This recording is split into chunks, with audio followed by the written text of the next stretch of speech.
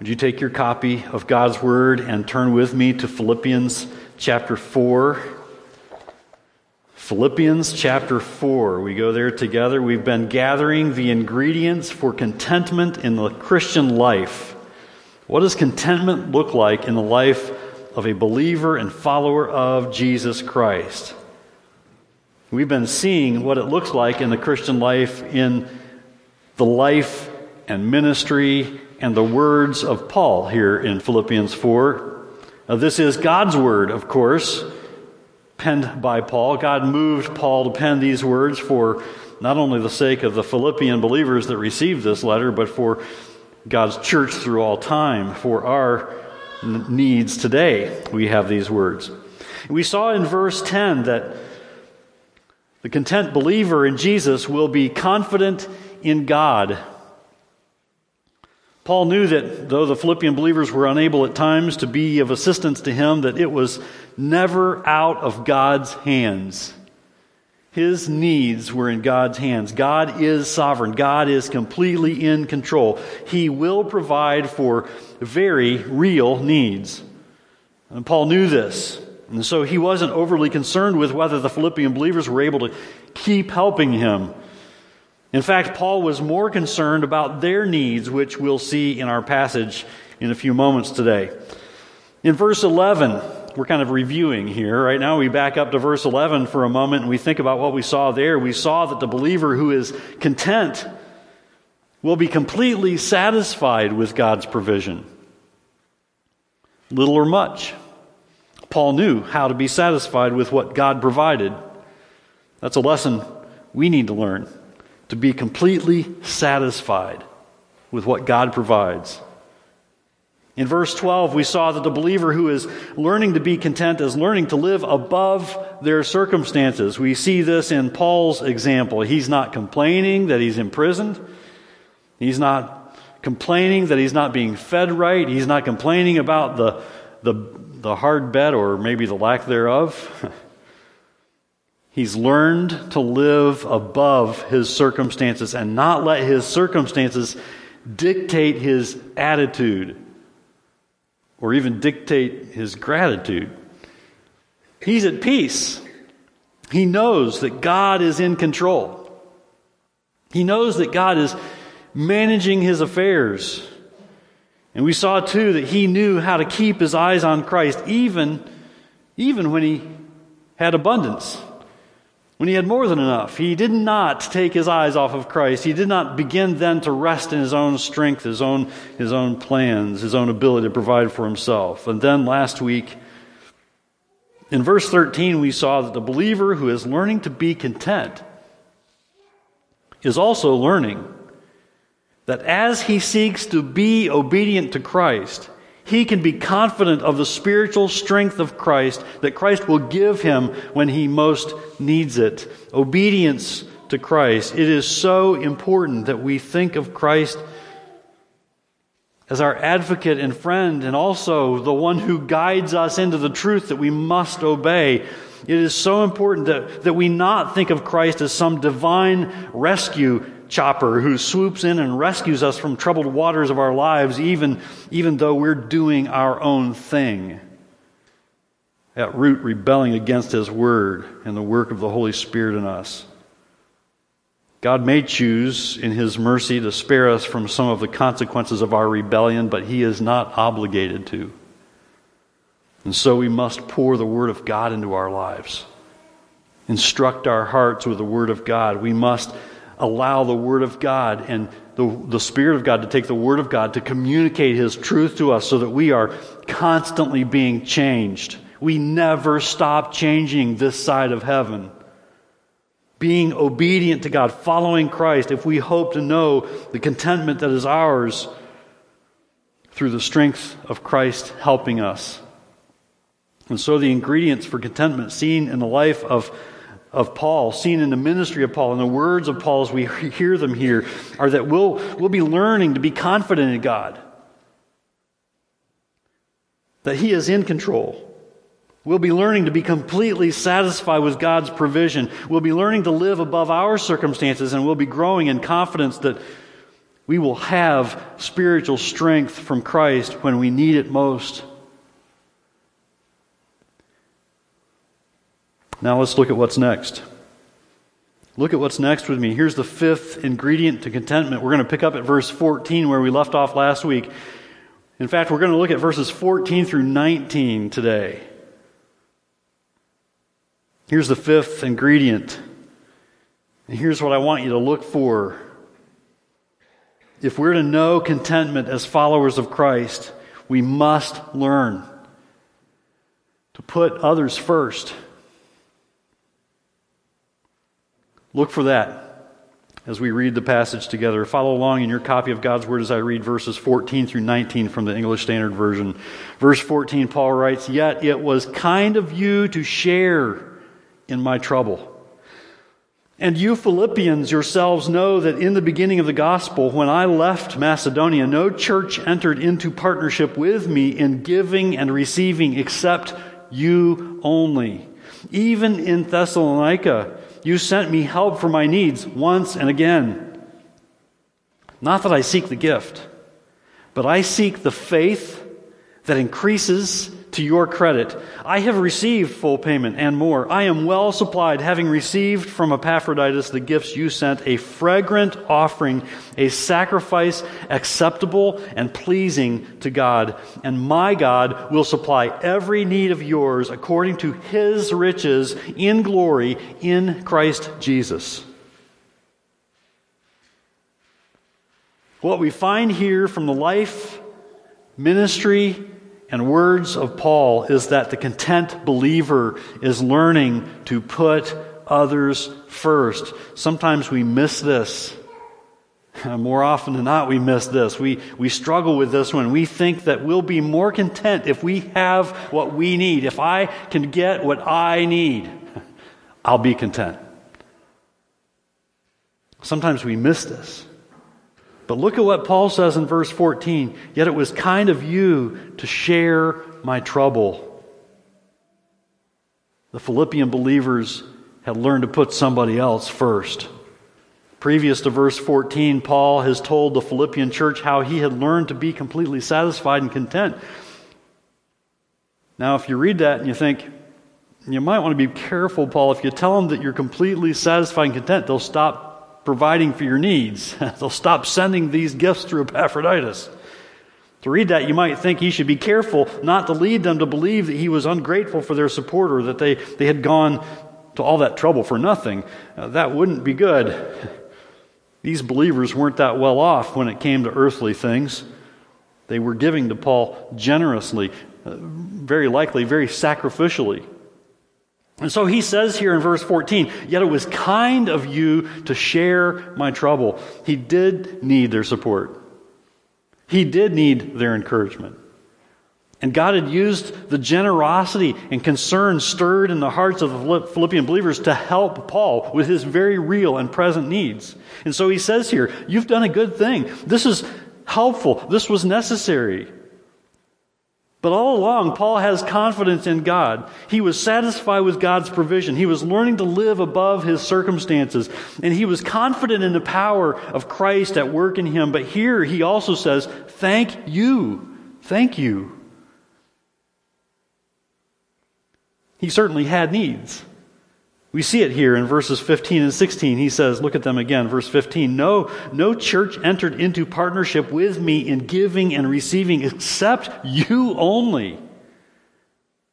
Even in Thessalonica, you sent me help for my needs once and again. And so they were the only ones who gave aid to him as he left for Macedonia. And then again, they supported him when he was in Thessalonica. And he's grateful. He is thankful for their generosity. But I want you to note the ultimate reason for his gratitude. There's something interesting here that we need to take note of. Look at verse 17. This may not be what we would allow to drive our gratitude. But Paul's perspective is different. We've seen this. Look at verse 17. Not that I seek the gift, but I seek the fruit that increases to your credit. Remember back in verse 10 when we noted that Paul was rejoicing in the Lord over their gifts for his needs? Rejoicing in the Lord. Rejoicing in the Lord as the true source of provision. That's where Paul was putting his gratitude. He was rejoicing in the Lord. He was grateful to these believers for providing for his needs, but he didn't forget that it was God who was ultimately providing for his needs. So he was rejoicing in the Lord. And here we see that his reason for joy is the fact that what they are doing for him is ultimately for their own benefit. He says here in verse 17, I seek the fruit that increases to your credit. So Paul is more concerned with their spiritual profit than with his own needs being met. Now you can see from Paul's perspective how he is learning to be content by putting others first. What spiritual profit is this? It's what Jesus called laying up treasure in heaven in Matthew chapter 6. Listen to verses 19 and 20. You likely know these words very well, where Jesus said, do not lay up for yourselves treasures on earth where moth and rust destroy and where thieves break in and steal, but lay up for yourselves treasures in heaven where neither moth nor rust destroys and where thieves do not break in and steal. You see, Paul knew that there's more spiritual gain in giving than in receiving. That's why he says here in verse 17, not that I seek the gift. Don't misunderstand me. I am so grateful for your giving and I needed it, but I don't seek the gift. What I really want, what I really long for, I seek the fruit that increases to your credit. Putting others first here in Philippians 4 involves giving. And the fruit that increases to your credit involves their treasure in heaven. And the teaching of the Bible is clear that giving, putting others first, is better than receiving. We always say that, but sometimes we struggle with really meaning it. No, it's always better to give than to receive. But we really like to receive then, don't we? But we really need to hear this today. We need to be challenged by this. If we're going to learn to put others first, we really need to take to heart that there is great blessing in giving over receiving. There is great blessing from God. There is great spiritual blessing. There are great treasures stored up for us in eternity. And we dare not get too attached to the things on earth. Otherwise, we forget about the wonderful blessings that are ours in Christ for all of eternity. We see here Paul talking about their giving. We see here Paul also talking about the fruit of their giving. So I want to think for a few moments about the biblical principles of giving, how important for us to grasp this, how to put others first in our giving. We see these biblical truths before us in God's Word, and it's important that we bring to bear biblical truths into our lives so that our lives are shaped by the truth of God's Word and not by our own perceived bright ideas. Not shaped by the world or even by tradition. We need to look to God's Word for the truth that proclaims to our hearts that this is how we ought to behave. In this case, this is how we ought to give. This is how we ought to put others first. So let's think for a few moments about the biblical principles of giving. We need these biblical truths.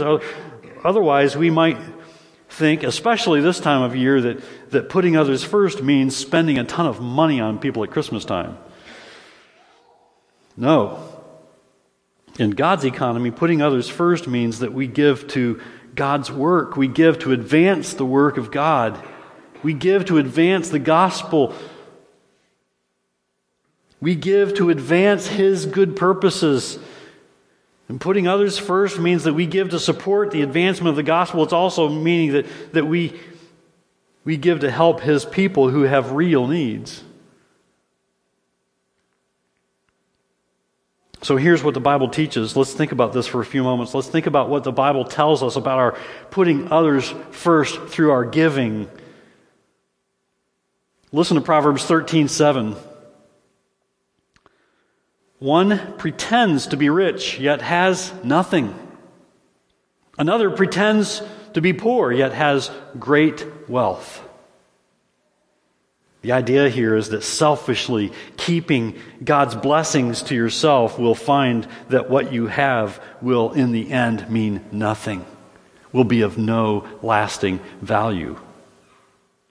You will be spiritually poor. You will be spiritually bankrupt. But the one who gives from all that he has far more. Even if he has very little to give from, if he gives from all that he has far more. He will be spiritually rich. Proverbs 19:17 says this, "Whoever is generous to the poor lends to the Lord, and he will repay him for his deed." Lending to the Lord. Now that's an interesting word picture, isn't it? Lending to the Lord. That's a safe investment. Those who give from their heart, give to God, give to see His work proclaimed, His word proclaimed and His work advanced. Those who give lend to the Lord. There's no risk involved in that. And yet sometimes we act like there's great risk in doing that. There is great spiritual reward for the one who gives generously. We have God's word on it. Hebrews 13:16 says, "Do not neglect to do good and to share what you have, for such sacrifices are pleasing to God."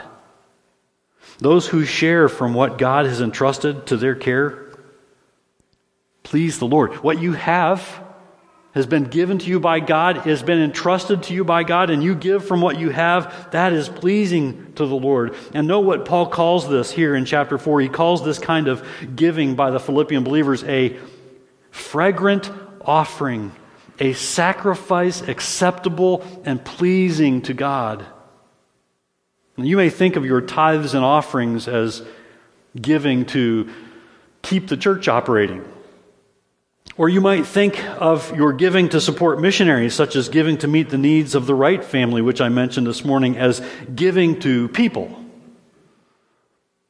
Or you may think of your giving to meet the need of another believer as giving to a family member or close friend.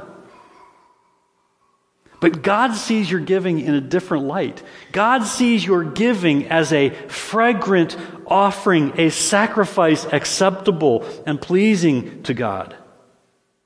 And that's how we need to learn to see our giving. That's how we need to learn to see what we do as we give. It's one of the reasons, it's maybe something you never thought about, but we talk about the way that we give, and we talk about our worship. And this hour, especially as we take an offering, that is worship through giving. Hopefully you look at that as an act of worship to God. You want to glorify Him in the way that you manage the resources He has entrusted to your care, and you give from those to see God's work advanced. That's how we need to see our giving, that is a fragrant offering, a sacrifice acceptable and pleasing to God. That's principle number one. Putting others first, giving from the heart, is a fragrant offering, a sacrifice acceptable and pleasing to God. That's number one. Here's number two. Generous giving with no hidden agenda is a mark of your spiritual growth. Generous giving with no hidden agenda is a mark of spiritual growth. That's another principle of giving and putting others first. When we give to please God, that's a mark of our spiritual growth.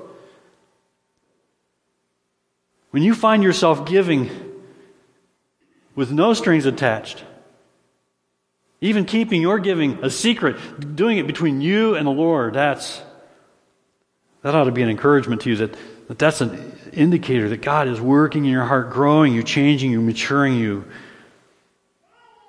So challenge yourself. Am I giving willingly? And when I give, do I give willingly or do I give reluctantly? Are we giving so that others will think much of us? Or are we giving with a hidden agenda? Or are we giving hoping that God will give back more than we've given? What Paul was so happy about was that the Philippian believers gave for the right reasons. Their generous giving, even out of their meager circumstances, was evidence of their spiritual growth, their spiritual maturity. That's the kind of giving that's pleasing to God. What the Philippians had given him had completely met his needs, and he was grateful, but he was overjoyed that they were growing in Christ. And Paul says that their willing, generous giving is an offering to God, a sacrifice acceptable to God. And what is it that makes this kind of giving acceptable to God? Here's another biblical principle of giving and putting others first. Here's principle number 3. Real giving, putting others first, flows from a willing heart. Giving that pleases God is an act of obedience, yes. And at some point in your life, you might find yourself giving because God says so. God says to give. And God says that we're to be cheerful givers. I'm going to give because that's an act of obedience. And yes, it is. But it is giving that flows from the heart that truly pleases and glorifies God. The attitude that pleases God is the attitude that gives without reluctance, without resentfulness. This is the believer in Jesus who gives as an act of worship to God. Giving to God's work. Giving to advance the cause of Christ. Giving so that God will be glorified, not the one who's giving the gift being glorified. This is a fragrant offering, a sacrifice acceptable and pleasing to God. I think of giving like that, and I think of something my older brother Ken has said many times. He's a pastor in Taylor, Michigan. He challenges his people, never resist a generous impulse. That's the kind of giving that honors God. The generous impulse that says, I'm going to give this, and does it quickly before you change your mind. That honors God. And the Bible tells us that something wonderful happens when we give, putting others first. When we give with willing, joyful hearts, giving with the right attitude. Luke chapter 6 and verse 38. This is principle number 4. Here's principle number 4 before I read the verse. God is a generous giver. God is a generous giver. Listen to Luke 6 and verse 38. Give, and it will be given to you.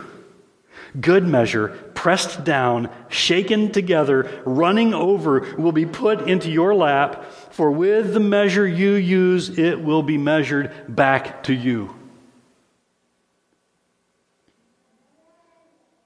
I love that passage. It's a wonderful word picture that shows us how gracious God is, how generous God is. With good measure, God gives. God is a generous giver. He gives pressing it down, shaking it together.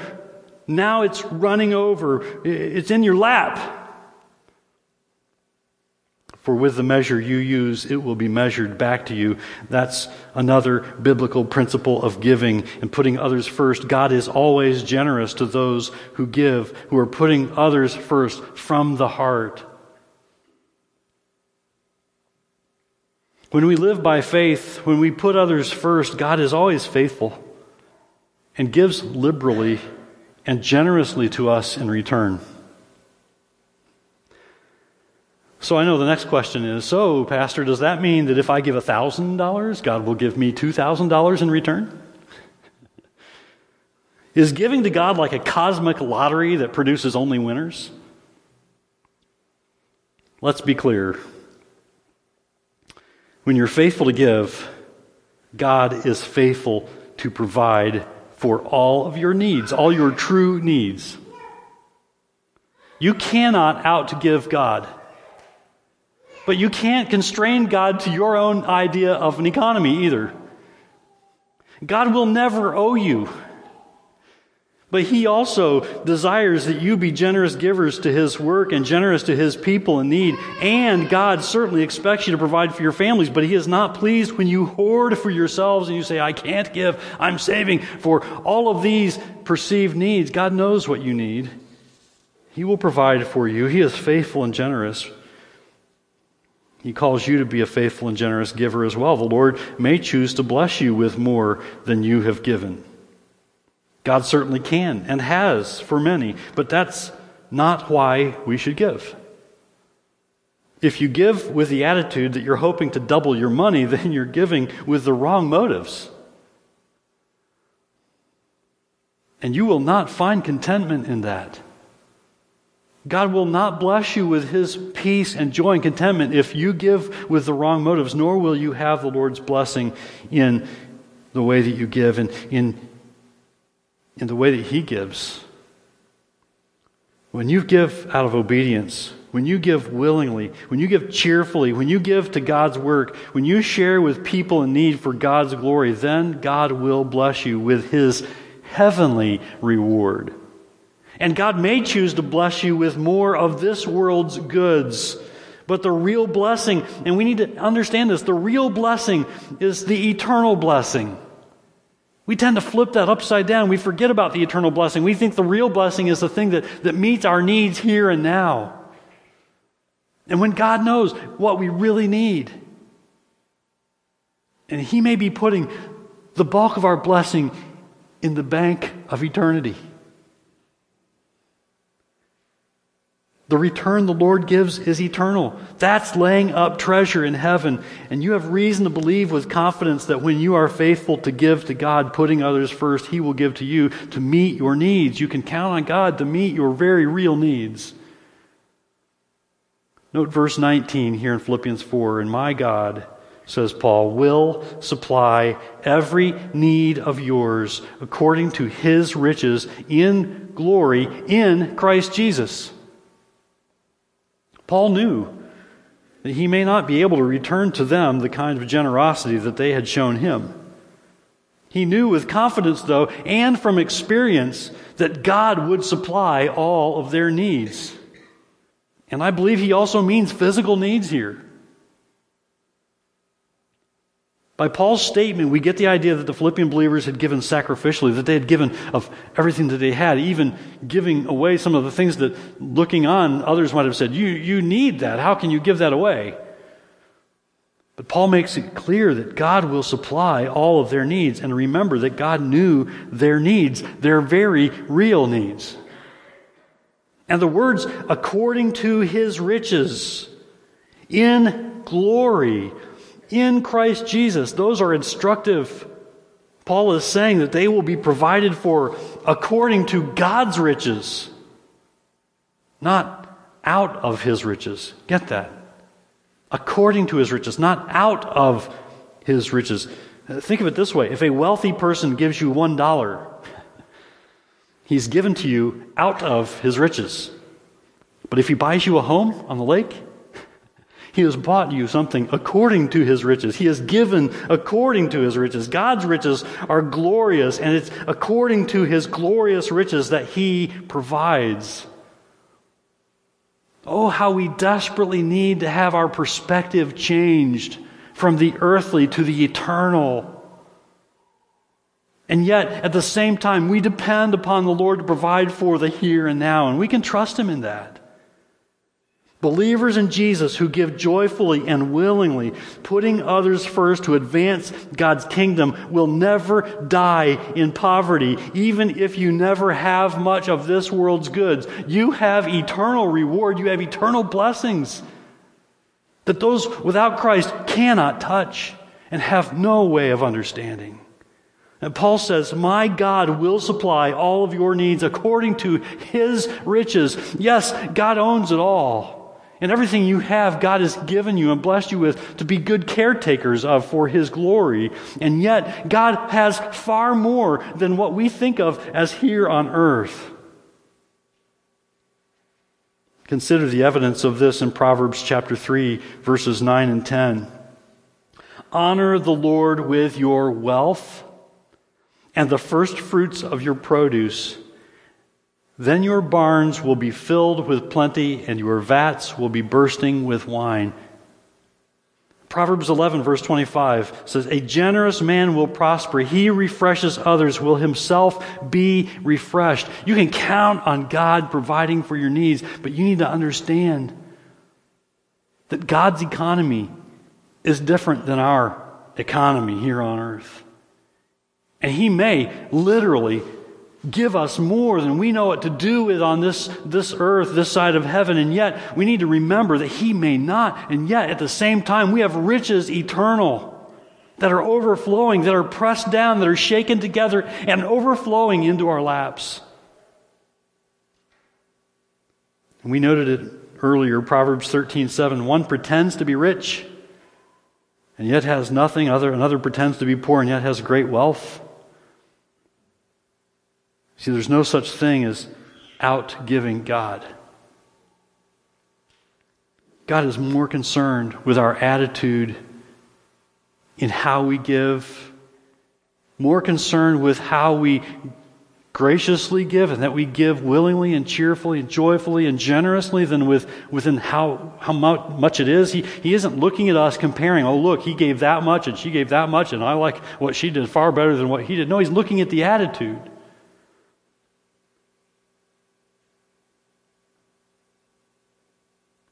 God will provide for your very real earthly needs, and your eternal reward will be great. What better motive is there than to please God and to know that He's got us, He's taking care of us, we can trust Him, He's in control. What God desires of us above all is that we give, putting others first with right motives. And when we do, then we will be learning contentment. Paul knew that there was great spiritual gain in putting others first. We need to learn that. If we long to be content, and I trust that we do, we just may not all express it the same way. We want to be content.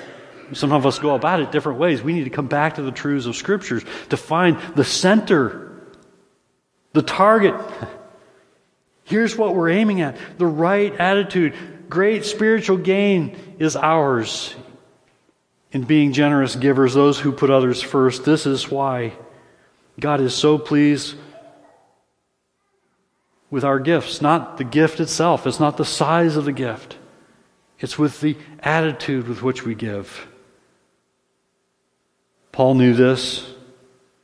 This is why he was so pleased with these believers over their gifts, putting others first, giving for God's glory. It's one more necessary ingredient to know real, lasting contentment. We need to be those people who put others first, exercising it in the way that we give. It's a necessary ingredient to knowing contentment in a life lived for Christ. We need to see our lives that way, that we're living these lives not for ourselves.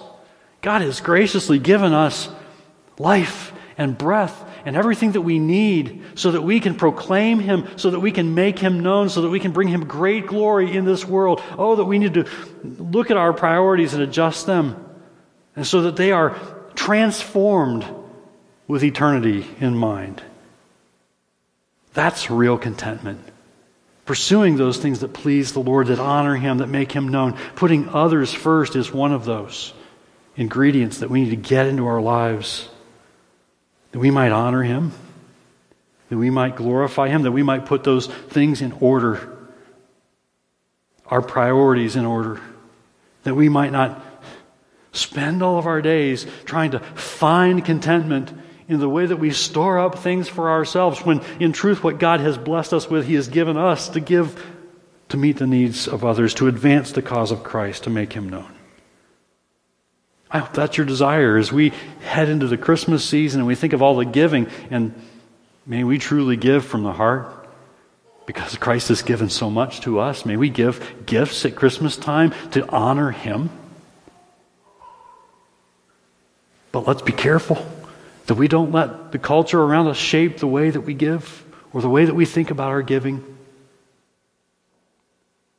God's idea of our giving is so different from the world's. God looks at our giving,